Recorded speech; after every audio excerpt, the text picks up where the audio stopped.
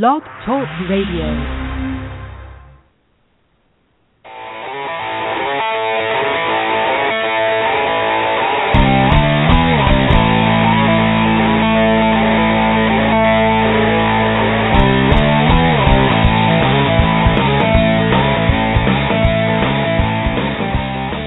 Liberal Fix is brought to you by Blue Push Media. News important to progressives and liberals across America. Good evening and welcome to this Friday night edition of Liberal Fix Radio. I'm your host, Keith Breckus, broadcasting from Montana, and I'm excited tonight because our guest tonight is Eve Spangler, who's a sociologist, a human and civil rights activist, and for the last decade her work has focused on the Israel-Palestine conflict, and she argues that human rights are the neglected standards that could lead to a just and sustainable solution. I believe she's at Boston College. She'll correct me if I'm wrong on that. But anyways, how are you doing this evening, Eve? Well, thanks, Keith. I'm very happy to be with you. And, yes, I'm at Boston College, which is a wonderful place to be doing human rights work. So I'm happy to be here.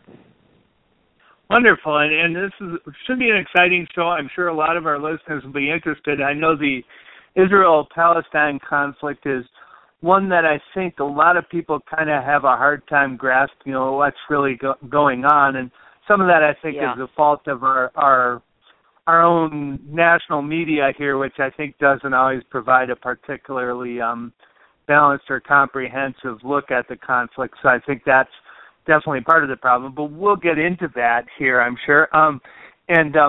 One thing I guess we could start out with, just even kind of from your family background, I think we could point out that both your parents were Holocaust survivors, committed to social justice, but they didn't, as a general rule, they didn't talk about Israel much. Why didn't they talk about Israel as a general rule? Well, let me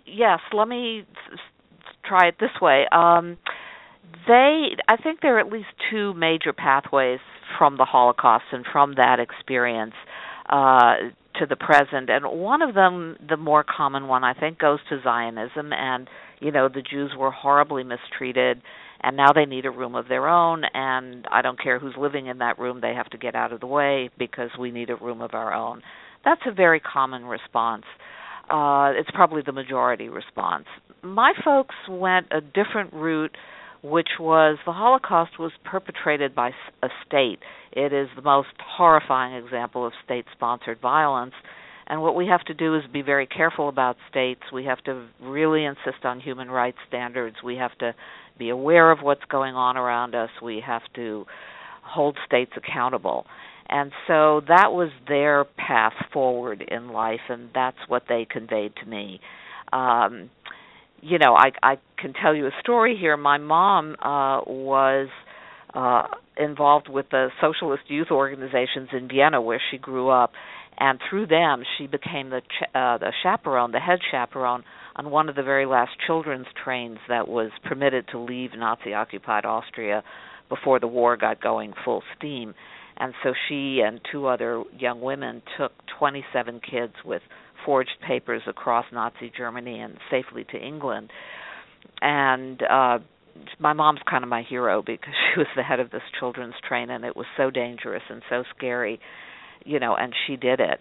And now I teach a course on human rights in the conflict in the fall semester, and then over winter break I take my students, I've done this for 7 years now, to Israel and Palestine. And when I sat down with my mom at one point and began telling her about what we see when we go there, she got very, very quiet. She was sitting opposite me, and I could see her face kind of working and her eyebrows scrunched up, and she was talking to herself. And then after a while, she kind of nodded her head and got up and walked around the table and put her arms around me and gave me this big hug and said to me, "So now you have a children's train too." And so that was their path. Their path was human rights. It was not Zionism. And I stand in that path too. Good, very good. And I guess in your background, I think in 2003 you attended almost reluctantly a panel discussion of Palestinian and Israeli academics. And after the Palestinian historian had outlined the history of the Nakba, which is the expulsion of Palestinians during the creation of the State of Israel, at that point you were somewhat skeptical. You thought to yourself, okay, well, let's hear what the Israeli professor has to say. Then what happened? Well, the university functioned there as universities should. The Israeli professor got up and went to the podium, and he pointed to the Palestinian professor and said, what he said is true, only the full truth is much worse. And I thought, oh my gosh, how have I not known about this? And it happened, this was a talk in October of 2003. I had a new colleague who joined the faculty at the university in September, and I was going to go home that night and read my book club novel and drink a glass of wine, and she came to my office and said, you have to come to this event. It's the first event I'm sponsoring, and I'm afraid nobody will show up. We did, in fact, have a wonderful audience. But after the event, I thought, okay, now I get my book club novel and my glass of wine, and she showed up at my side and said, our department is hosting them. You have to come to dinner with them. So my book club novel receded further into the distance, but I did go to dinner with them, and I remember at one point in the middle of the conversation, the Palestinian academic saying to me, you really don't know anything about the Middle East, do you? Which, alas, was all too true. But I got intrigued, and which is what is supposed to be possible in a university. I started reading. I thought, well, this is not just a private interest of mine. Now I'm going to write a course, and then I was by then going there and seeing for myself what was going on. I thought, it adds so much to go there. So I designed the course to have this winter break trip where I take all the students in the class, and then in the spring I asked them all to construct some kind of project in which they put what they've learned back into the world in some way, hopefully mostly to try to get more Americans interested in what would be a just and sustainable resolution of this conflict. So the university really worked as a place where you can get curious about something and follow your nose, which was lovely. And I think everything you do in life is partly fate and partly circumstance and coincidence. I mean, at that moment in my life, I was just wrapping up one big project and looking for the next project. Perhaps if this had happened a year before or a year later, it would have had a different outcome. But anyway, I got hooked. I see, yeah. And as a public sociologist who has devoted your career to social justice issues, why did it take you so long to embrace the struggle for human rights for Palestinians? Oh, ouch. That's a tough question. I think and there are many dimensions to the answer, but I think because my parents weren't Zionists, somehow the whole Middle East was not very prominent on my radar. From high school on, I was involved in the civil rights movement and the school boycotts organized by the Reverend Milton Galamison in the New York City public schools way back in the early 60s and 64. And I got involved in the women's movement and the green movement and the anti-war movement, particularly Vietnam-focused. So it's not as though there's not a pretty big menu of things to pay attention to. Sure, but absolutely. part of the reason is that I intuitively and from the very beginning found Zionism to be backward-looking, and it didn't make much sense to me. I mean, this is not an answer about Palestinians, but it was an answer even not knowing about Palestinians and that particular critique of Zionism. It was a kind of backward-looking 19th century vision of nationalism is about an ethno-religiously pure, exclusive place. And it didn't seem to me to be facing into any of the things we really need to be thinking about in the 21st century, which for me are multiculturalism, how in a world organized in nation states you do multiculturalism decently and profoundly, not just the superficial stuff of, listen to this and that kind of music and eat this and that kind of food, but really preserve and protect different lifeways. And the other big issue of the 21st century, I think, is sustainability, environmental sustainability. How do we have a good life without shutting down the possibility of our great-grandchildren also having a good life. Zionism didn't speak to any of that as far as I could tell. And so it just didn't interest me very much. Again, if I could tell you a story, my folks, being immigrants and refugees, taught themselves English, in my father's case, out of the New York Times.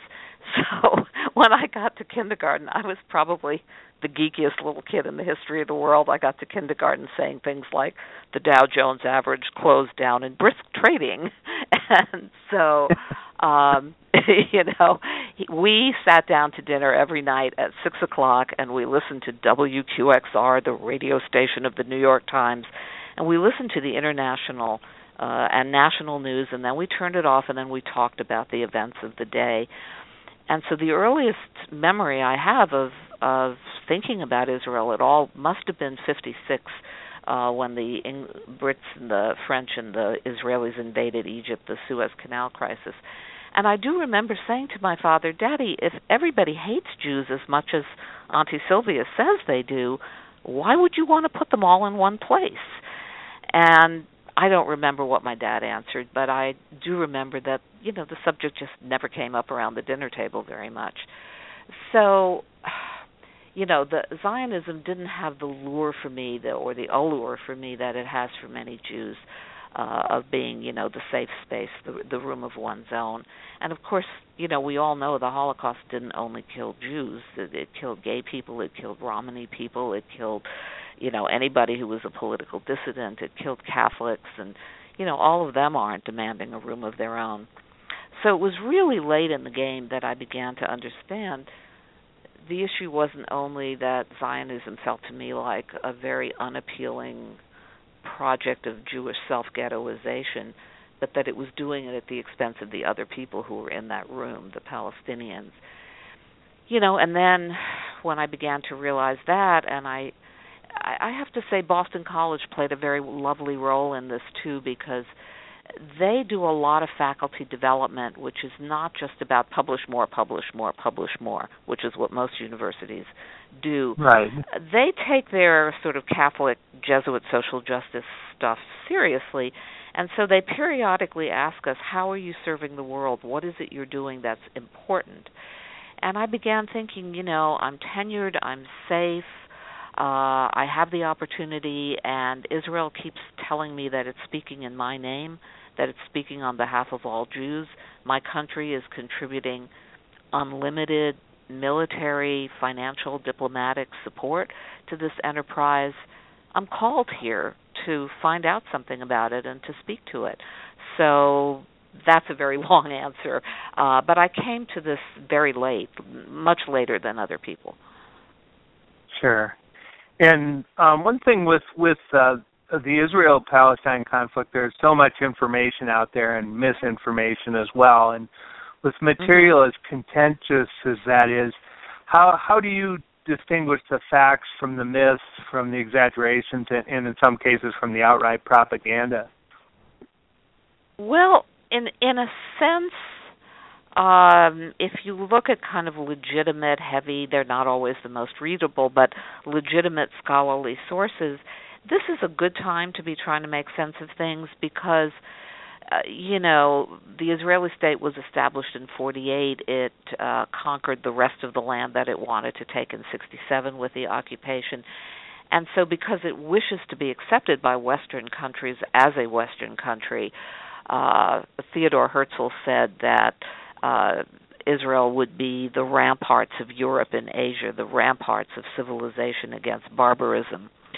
That would be just an unpleasantly racist remark from long ago if it weren't for the fact that, Ehud Barak, who's a former prime minister and defense minister in Israel, says pretty much the same thing when he says Israel is the villa in the jungle.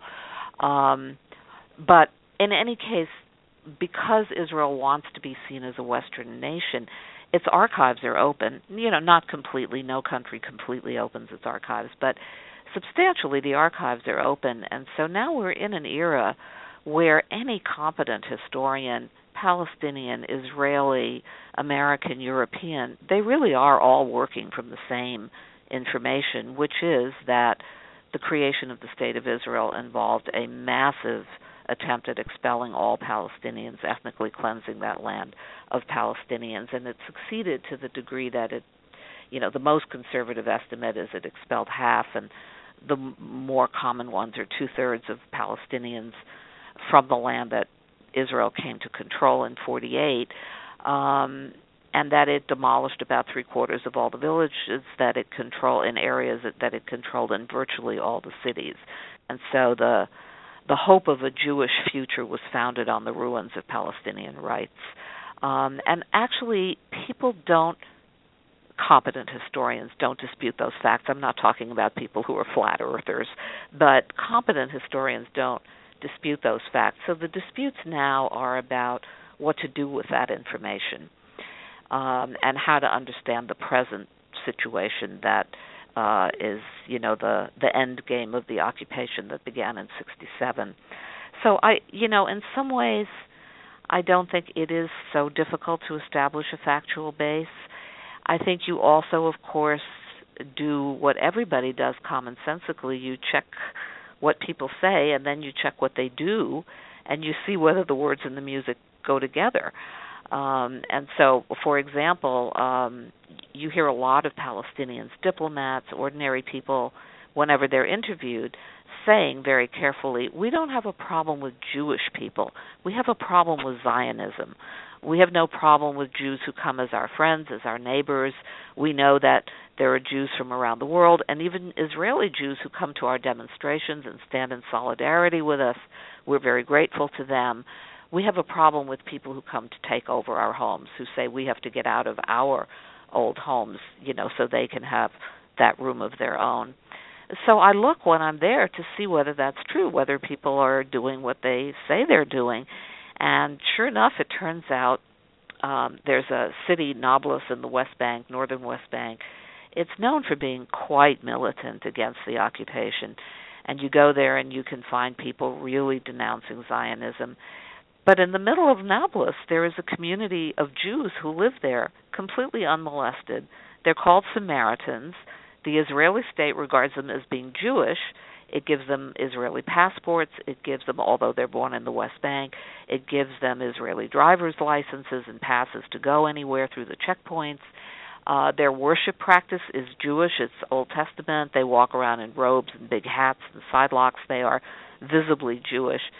And, I ask folks in Nablus, well, what about those guys across the street? And they look at me in horror and they say, they're our neighbors. What are you talking about? They've been here forever. Those are Arab Jews. They come as our neighbors. They don't come as our conquerors. We have no problem with them. And indeed, they appear not to, because we also go and visit the Samaritan community, and they voice no complaints about being harassed by their Palestinian neighbors. So, commonsensically, you want the words and the music to go together, and you can double check that. So I think sense can be made of it. And I worked very hard in my book. I wrote the book really for people who know this is an important subject but are a little nervous about it, know that it's contentious, feel like they don't have a solid place to plant their feet.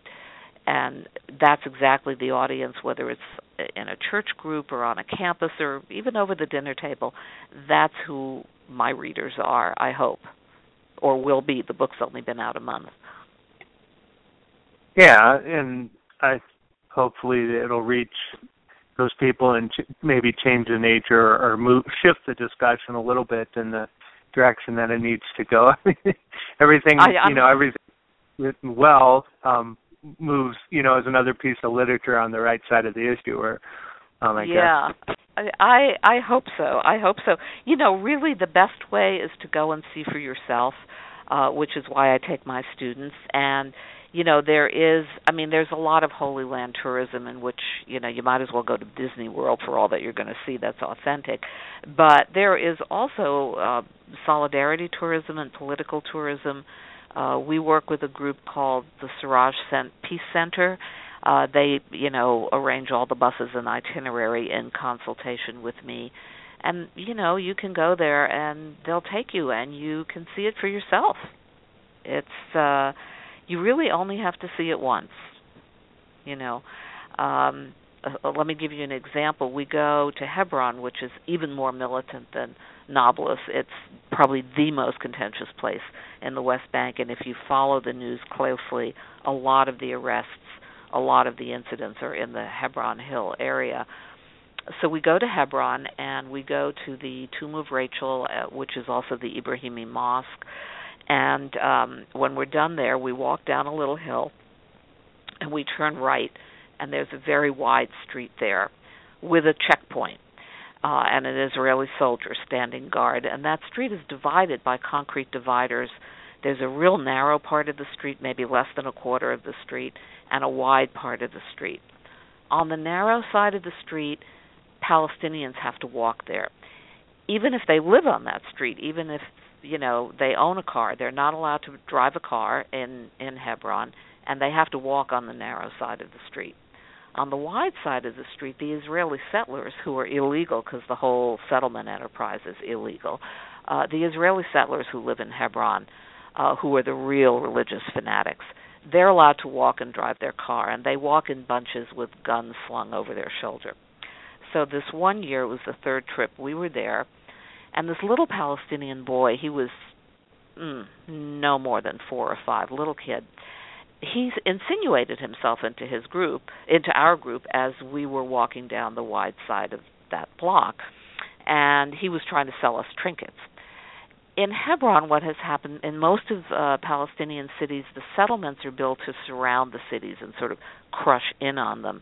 But in Hebron, what the settlers have also done is to string a whole series of like little mini settlements through the middle of the city. So now the whole middle of the city is closed off from Palestinians and is reserved for the settlers. And so because of that, so many stores are closed, so many families are desperate for income. This little boy selling us trinkets wasn't there to earn his little ice cream money. He was supporting his family. So we were walking with him and chatting with him, and we come to the end of the divided street, and we just walked on, not realizing that as we walked away, here's this little Palestinian boy suddenly exposed on the wrong side of the street, the Jewish side of the street. And I'm using the term Jewish here advisedly because the Israelis don't refer to that as the Israeli side of the street, because 20% of Israeli citizens are Palestinian, and they wouldn't be allowed there either. It's the Jewish side of the street. So we've walked a few steps down the next block, and all of a sudden we hear this little boy just shriek. So we all just stop in our tracks and turn around and look back, and he's run into a doorway. He's howling in fear. He's got his hands up over his head.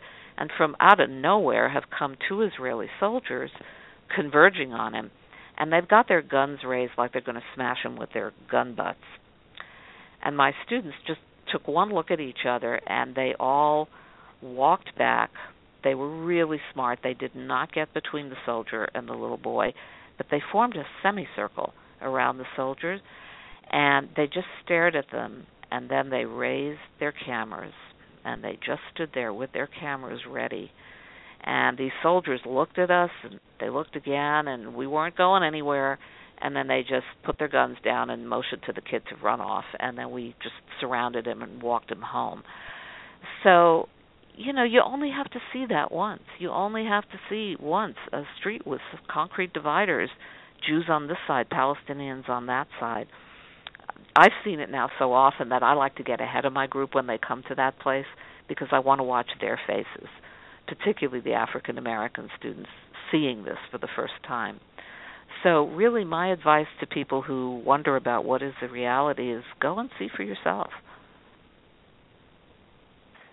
Yeah, and that, just explaining it, the stark imagery there is, I think, seeing is believing. Being there would certainly have an impact, I'm sure. And I know Jimmy Carter met a firestorm of criticism when he likened the Israeli occupation to apartheid. Now, less than a decade after the initial reaction, apartheid has become a common framework for describing Israeli-Palestinian relations. What are the limits of that analogy? Well, I think the analogy is okay for purely descriptive purposes. That is, of course, I'm sure all of your listeners know, it derives from the South African word that means apartness. And, the thing about Zionism is that it's a project that wants to build an ethno-religiously exclusive state in Palestine, in all of Palestine. And so it wants three things which are not compatible, okay? It wants to be Jewish, it wants to be democratic, that's the European heritage, and it wants to have all of the land. Well, you can have any two of those three, but you can't have all three together unless you completely ethnically cleanse it of Palestinians. Some of the combinations are less toxic than others. If you want to be Jewish and democratic, then you would have to withdraw to the officially recognized Green Line, right? Then you could be Jewish and democratic in an area which is supermajority Jewish, 80% Jewish, and you could get on with it. But the Israeli government has made it very clear that they're not going back to the Green Line. They've supported and funded 700,000 settlers gobbling up the West Bank as fast as they can. You could also be democratic and free to move around all the land as long as the Palestinians who live there were also free to move around all the land. And that would be the single democratic state, which the Israelis also say they don't want. So what they are doing on a kind of daily basis is they're being Jewish and having all the land. But half the people under the control of their state are not Jewish. And so how can you be Jewish and democratic if half of the people around you are not Jews and don't share those practices and don't share those beliefs? So they've established a system in which descriptively you can call it apartheid. There are different systems of law for different people based on their ethno-religious identity. So if you're a Jewish citizen of Israel, you have full civil and human rights. You vote, you marry, you move around as you please, you have a good healthcare system, you go to school, and that's subsidized. You serve in the army and you get veterans preferences for jobs for the rest of your life. So you have a kind of Western package of rights. If you are a Palestinian citizen of Israel, and in 1948 they did not in fact succeed in expelling every Palestinian within their domain, so now 20% of Israeli citizens are Palestinian, well, they have an inferior set of rights, a very distinctively inferior set of rights. They do have citizenship, they can carry passports, they can vote, they can even be elected to the Knesset, they can go to the healthcare system, but pretty much everything else they don't get. They cannot have family unification. So if a Palestinian citizen of Israel, for example, comes to Boston College, falls in love with a Palestinian citizen from the West Bank, wants to marry them, wants to bring them home to mom and dad, they're not allowed to do that. The Israeli Supreme Court has ruled that to allow Palestinian citizens of Israel to bring their families into Israel is to commit national suicide. That's what the Supreme Court has said. So they're Palestinian citizens of Israel. They have inferior rights. Then there are Jerusalemites, Palestinians in East Jerusalem. They have no rights at all, including the right to live in their own homes. They have residency permits. And then we have Palestinians in the West Bank and Gaza. They're governed by Israeli military law that produces a 99% conviction rate. So that's not very good odds. And right now, this present Israeli government has put in charge of the West Bank a guy named Rabbi Eli Ben-Dahan, and he has said publicly on more than one occasion that Palestinians are subhuman beasts. And he's in charge of the lives of 2.5 million Palestinians who have no rights and who face military law. Now, people, of course, have been very outraged by the racism of that remark, and rightly so, but I think they actually have missed the main point. This guy is a rabbi, and he knows that Jewish ethics and Jewish teachings and Jewish theology require the equal treatment of all human beings. And he probably, in some very perverse way, even takes his religious identity seriously. And so what do you do when you're faced with that contradiction? I have to treat you as an equal, but you're not Jewish, and I don't want to treat you as an equal. I want you to go away. Well, then, if I think of you as not human at all, then that burden is lifted from my shoulders. So the apartheid analogy has a lot of, I think, descriptive value. I don't think it's analytic. It doesn't tell you, well, why is all this happening? What's driving it?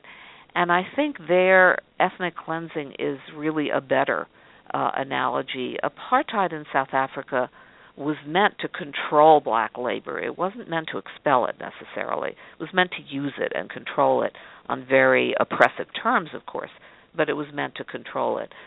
Whereas Israelis really would like to expel Palestinians. They would like to ethnically cleanse, and since, it's very bad press, it's not good optics today to just round up people in cattle trucks and drive them across the border and dump them, the way they do that is to set up a maze of regulations that make it impossible for people to, lead a normal life that will motivate them to leave. There's a Palestinian social scientist who calls this sociocide. I think it's kind of intuitively clear. You don't kill bodies, but you kill the community. You kill the social life of the society so that people will want to leave. Yeah, I see how that certainly would have an impact, and I guess I don't know where they'd expect they want to make it unpleasant enough so they leave. Regardless. Well, there's a Palestinian diaspora, so many Palestinians have relatives in the United States. There's a huge Christian Palestinian community in the United States, in Detroit, among other places, and all over Europe. And then, of course, there were refugees, and they're all over the world. Again, let me give you an example of this. You can see this if you go there. In the first year of the trip, we went to a little town called Al-Walaja, and it is it's really a neighborhood in Bethlehem. They call it a town, but it's what we would mean by a neighborhood. And it's always been associated with Bethlehem. If you get in a bus or a car from the middle of Al-Walaja to Manger Square and the Church of the Nativity, it's like a 5-minute drive. So they consider themselves to be Bethlehem people. Well, and Bethlehem and Jerusalem are not terribly far apart.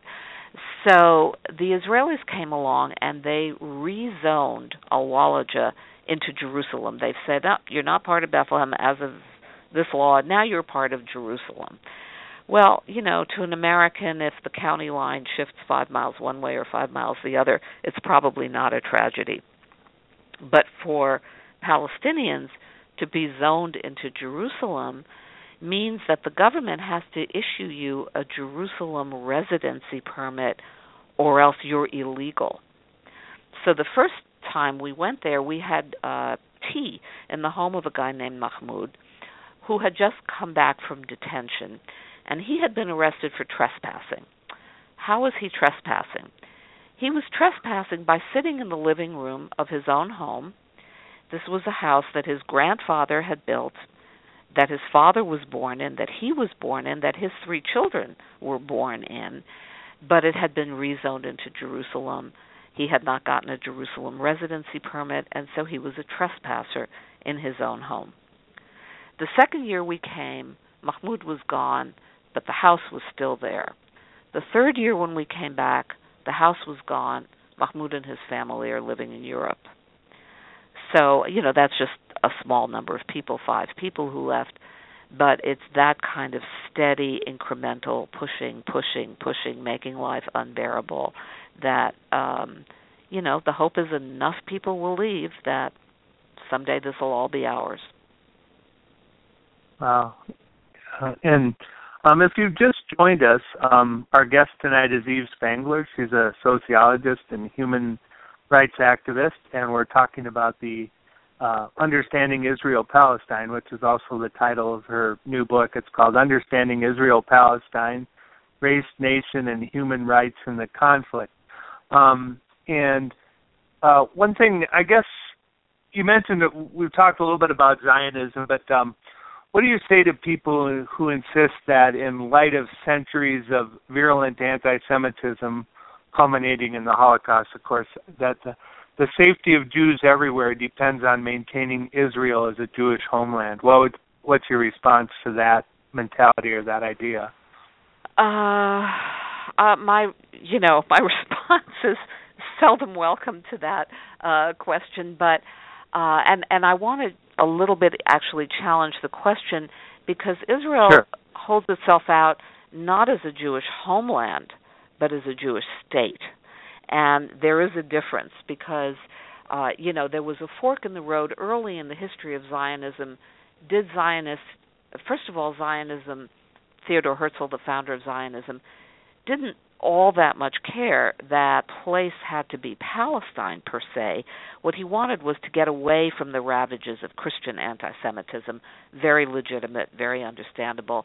But he was considering Argentina, Uganda, as well as Palestine. And in fact, there were already established Zionist colonies in Argentina funded by French philanthropists like the Baron de Hirsch. At the time that the British in 1917 issued the Balfour Declaration and said to Herzl and his followers and the people who were lobbying on their behalf, okay, Palestine, we'll give you a piece of that. And so the deal was done because the British said that's the land we'll give you, not because initially Zionism insisted that it had to be Palestine. But the British thought, well, there is some biblical warrant, so we'll settle on that. So then the focus became Palestine and building the Israeli state in Palestine. Now, early in that process, there was a debate within the Zionists whether they were seeking a homeland, that is, to add themselves into the ethnic mix that was already there, or whether they were seeking a state, and indeed an ethno-religiously exclusive state. That fork in the road, unfortunately, was quickly traversed in favor of an ethno-religiously exclusive state. But there was that strand in Zionism, it's sometimes called cultural Zionism, that perhaps even could be revived. And its advocates were people like Martin Buber and Hannah Arendt. Martin Buber said that excessive nationalism can lead only to, quote, a tiny state of Jews completely militarized and unsustainable. Pretty smart guy, that Martin Buber. Yeah. Hannah Arendt, Hannah Arendt said a Jewish homeland should never be sacrificed to, quote, the pseudo-sovereignty of a Jewish state built on Arab suppression. Pretty smart lady, that Hannah Arendt.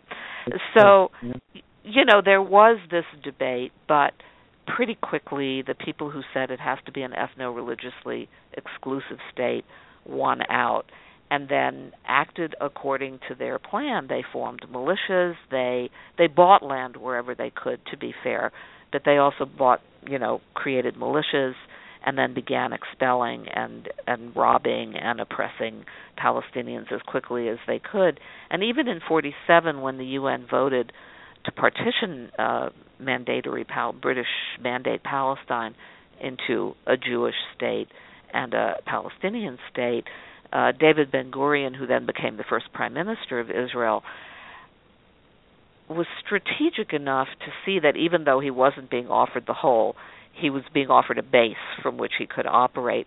And in fact, the partition plan embedded in Resolution 181 was really bizarre. It was a checkerboard where to get from northern Israel to southern Israel, you had to get through Palestine. To get from western Palestine to eastern Palestine, you had to get through Israel.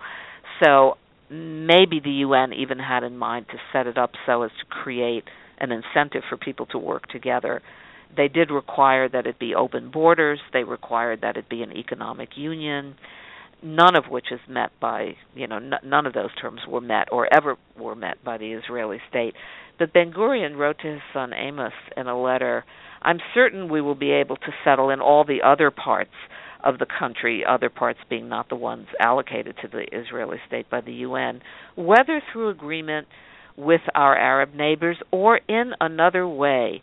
I say erect a Jewish state at once, even if not in the whole of the land. The rest will come in the course of time. It will come. It must come. So there you have a pretty clear statement that we're using the land we've been given as a staging area, and we're going to keep coming at you.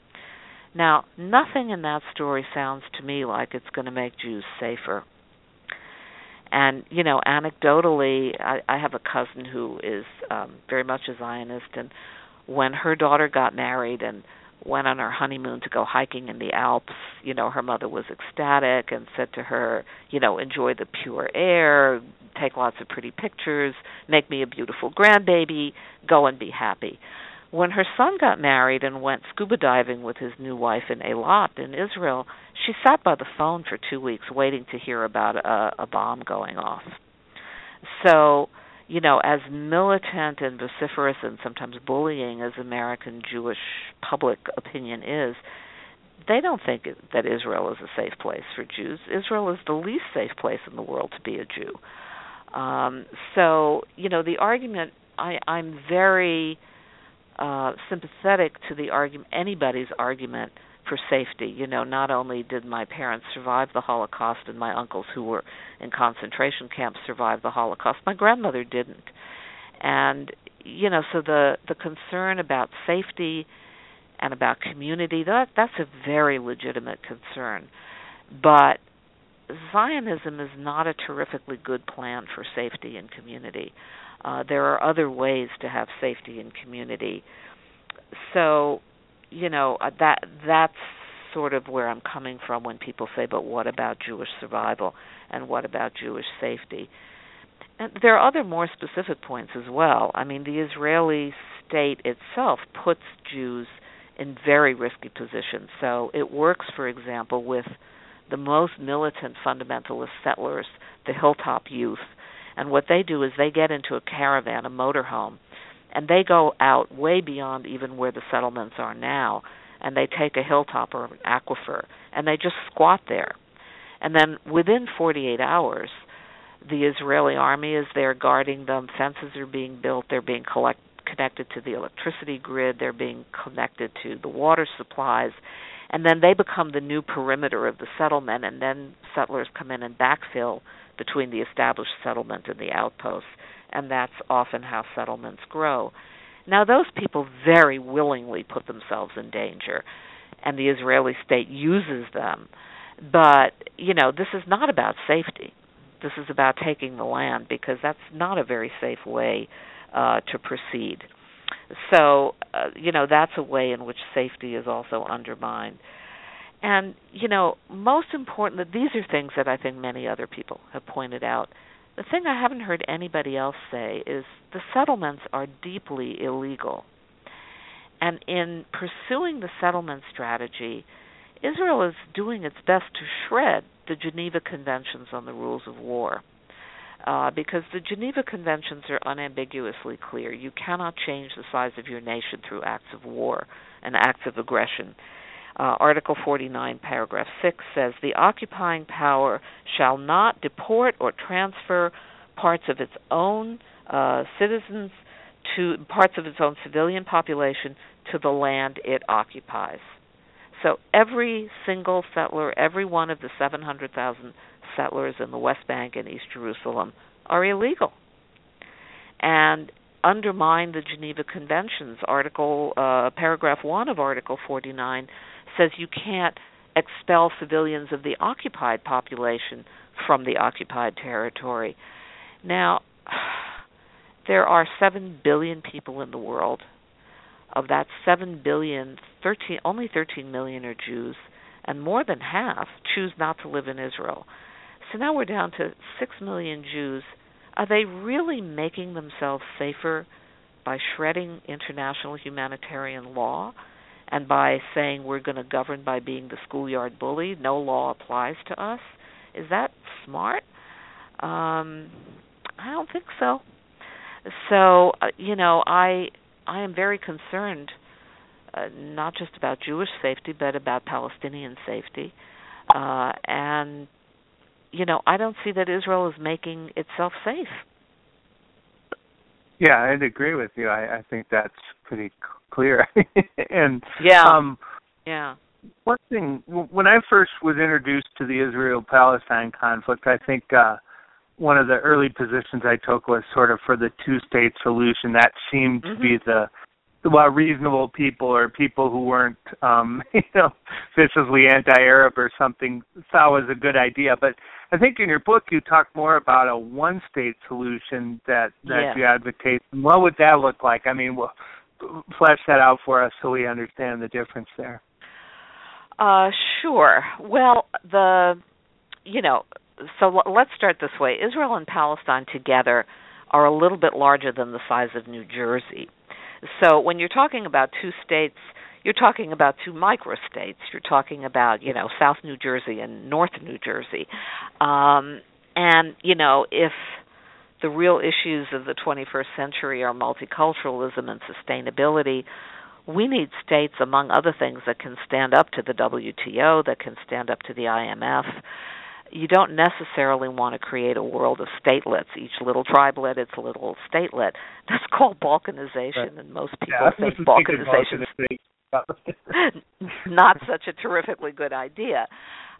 So the two-state solution was devised, first by Balfour in 1917 and then reaffirmed by the Peel Commission in 1936 and then by the UN in Resolution 181 in 1947-48. And, had the Israelis complied with the terms of the two-state thing that was laid out in Resolution 181, you could quibble, and if you care about Palestinian rights, that's a pretty big quibble. Hold on a second.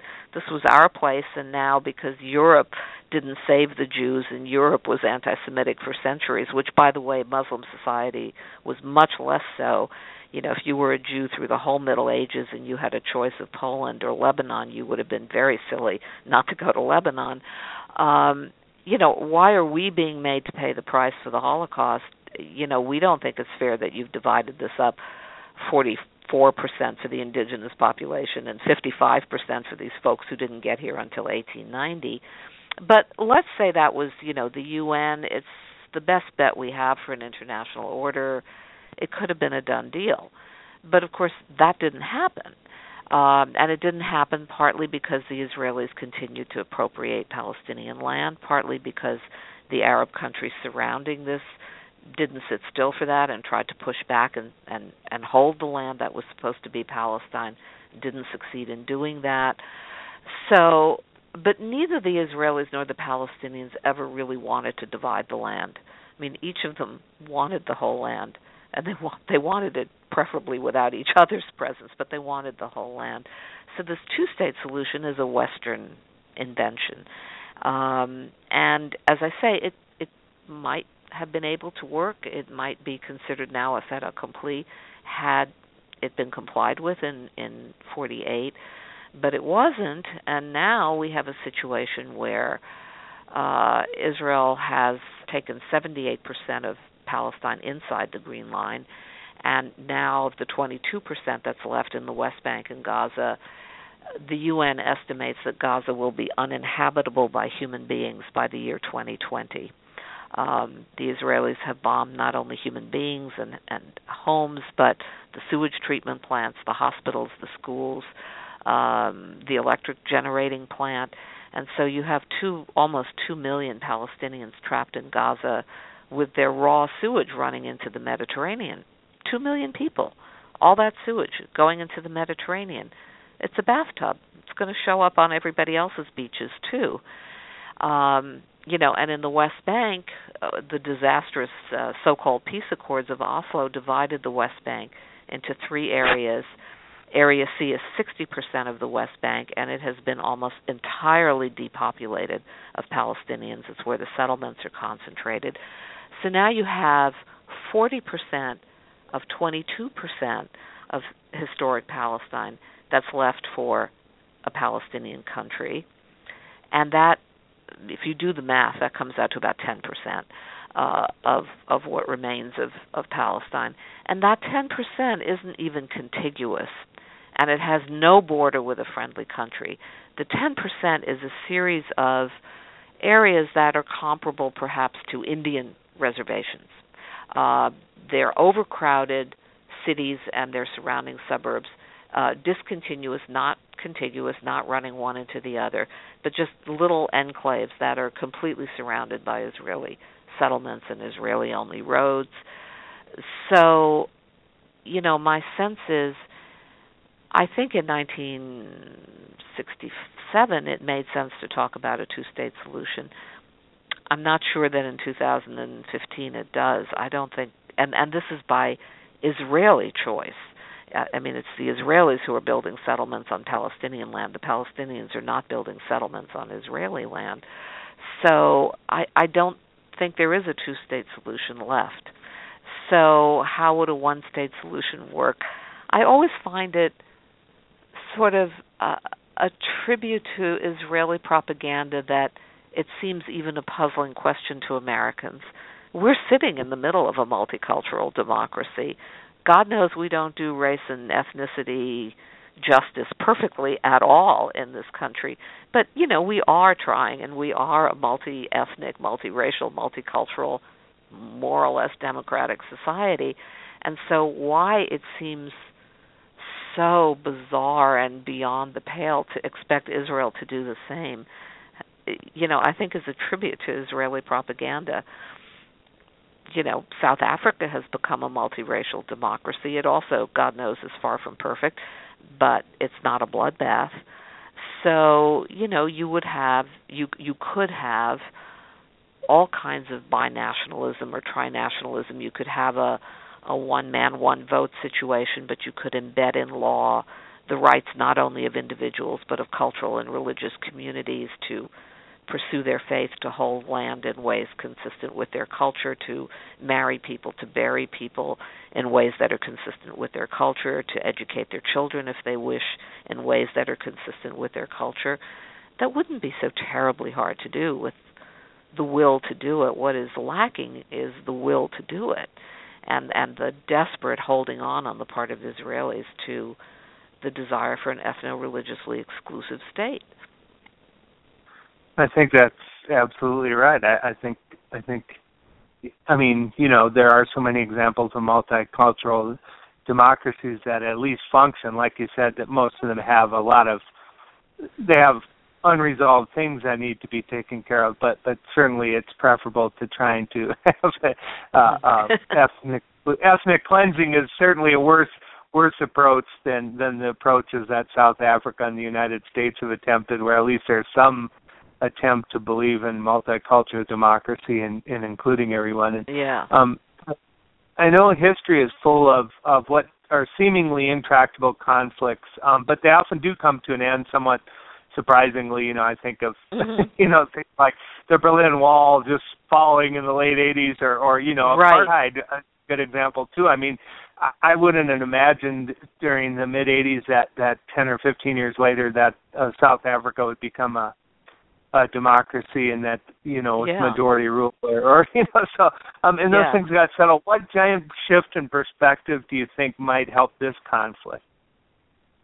Well, thank you. This, you know, enables us to wrap up on a note of hope. I think, you know, first of all, the one thing we got to acknowledge if we go to a human rights perspective is that we're not in charge of the world, and we probably don't get to tell either the Israelis or the Palestinians what to do. But we can absolutely tell our government what to do. And what I'm hoping, you know, that campuses and churches and labor unions and, you know, retired citizens and I don't know what, bull riders will be telling their representatives and their senators when they come home on break is that we want human rights to be the standard by which the United States conducts itself vis-a-vis this conflict between Israelis and Palestinians. Because at the moment we have taken this Zionist version of, you know, Jewish safety depends on the state of Israel never being questioned, never being challenged, getting all of our tax dollars and doing what it wants with them. We've accepted that premise. Clinton accepted that premise during the Oslo negotiations, that the standards were not human rights. The standards were what Israel demanded in the name of its own safety. That has to change. And, you know, we have so many tools available on our campuses and in our churches to change it. We can educate ourselves, whether through tourism or through reading books or, you know, watching stuff on Google and on YouTube. We have laws on the books like the Arms Export Control Act, which, suggests that we shouldn't be selling offensive weapons to Israel. We shouldn't be rearming them in the middle of Operation Protective Edge, in which they killed 2,200 people in 3 weeks, 70% of them by Amnesty International estimates, civilians, 500 of them children, not permitted to even rebuild from the rubble, so that most of them are now living, in bombed-out houses with literally no roofs over their heads. And your tax dollars and mine, to the tune of $10 billion a year, are supporting that. Well, that's something we in America can do something about. We can educate ourselves. We can listen to the boycott movement. We can ask for law reform. So we have a lot of opportunities. Now, I do have to say, though, I very much want to conclude on the note of hope and of saying there are many things we can do. And I think the hope is real. It's not just, Hallmark cards. It's got legs, because we do have tools. And in fact, American opinion is changing perceptibly in our churches and on our campuses. And we also have partners over there among Israelis and among Palestinians. In fact, apart from their horrible politicians, and this to me is the irony, Israeli and Palestinian culture are actually quite compatible, if you could just mute the fear-mongering for a minute. Both cultures are ferociously committed to education. Palestinians have the highest literacy rates, the highest per capita PhDs of any Arab population. Both cultures are extremely entrepreneurial. Palestinian economy had a favorable balance of trade with Europe for 100 years before Zionism came on the scene. So we have tools and we have partners. The one blind spot, I think, in the American solidarity movement is the defense budget and the amount of money, the $3 billion a year that we give Israel in weapons spending, because that money never leaves America. What we do is we give a credit card for $3 billion to Israel to buy American weapons, and that's our jobs policy. That's manufacturing in the United States. And so the peace movement, has to develop an economic plan for what's sometimes called conversion economics, for how you demilitarize the American economy without crashing it. What you do with those jobs in defense spending if you don't become the armor of the world, if you obey your own rules and only sell weapons that can be used defensively to protect people, not to aggress against their neighbors. So that's a missing part of our toolkit that, I think the American left has been talking about for a long time, but not getting much traction on. But I do think that we have tools and we have partners. I know so many, both Israeli and Palestinian people, some of whom are working only in their own communities, some of whom are working cross-border with the other side, to think about what would water rights look like in a democratic state, what would land policy have to be in a democratic state, how would you provide for returns of refugees without crashing the new economy. All of that is going forward. People aren't just sitting on their thumbs, waiting for the roof to fall in. People are thinking about that, working on that, Israelis with other Israelis, Palestinians with Palestinians, and Palestinians and Israelis together. So I'm hoping I've sold your audience on getting involved. There are so many organizations. Every church has something about the Middle East. It is, after all, the Holy Land. Most campuses have an SJP. Get involved. Absolutely, and I will. I want to thank you so much for joining us, and I will put some links to your page or your book on our website so people can access it. Is there a particular website you can recommend that people go to for more information? There are many, and I would think you would want to read both Palestinian and Israeli voices. So the Palestinian newspaper Haaretz, which is kind of the New York Times of Israel, except that it has a much wider range of opinion and debate than the New York Times does. On the Palestinian side, you could look at Ma'an News Service, which is a Palestinian Authority station. You can look at the Electronic Intifada, which is a website. You can look at American Jewish activists if you want to hear their voice. You can go to Mondoweiss. Yes, there are a lot of sites, and I'd be happy to send them to you, and you can post them onto your website if you wish. Sure, I'd be happy to do that. And once again, thank you so much for joining us. Really outstanding interview. I think our listeners will be pleased. So much information, so much to cover, and can't do it all in an hour. But I think, given the time constraints that we had, you did an excellent job of laying it out. And I hope people will purchase your book and try to learn more as well, and then maybe get involved with their church or with other groups. And I know some of our local churches here do make trips to the Holy Land, and I think even some of them are sort of the outside the official tourist type stuff. We have a UCC church here that I think tries to do some social justice work. I'm sure. It goes to some places that aren't just sort of church tourism, but are actually trying to, learn more justice and actually work. make a difference or help the community. Yeah, justice work. So thank you again. It was a pleasure having you on, and best of luck in everything you do, and hopefully we find a solution here. Well, thank you so much for having me on. I really appreciate the opportunity to talk with you, and good luck to you and your listeners, too. Thank you as well. And everybody who's listening, we hope you'll have a good weekend, and we'll I guess you'll hear us next week. I was going to say we'll see you next week, but I can't see you, but you'll hear us.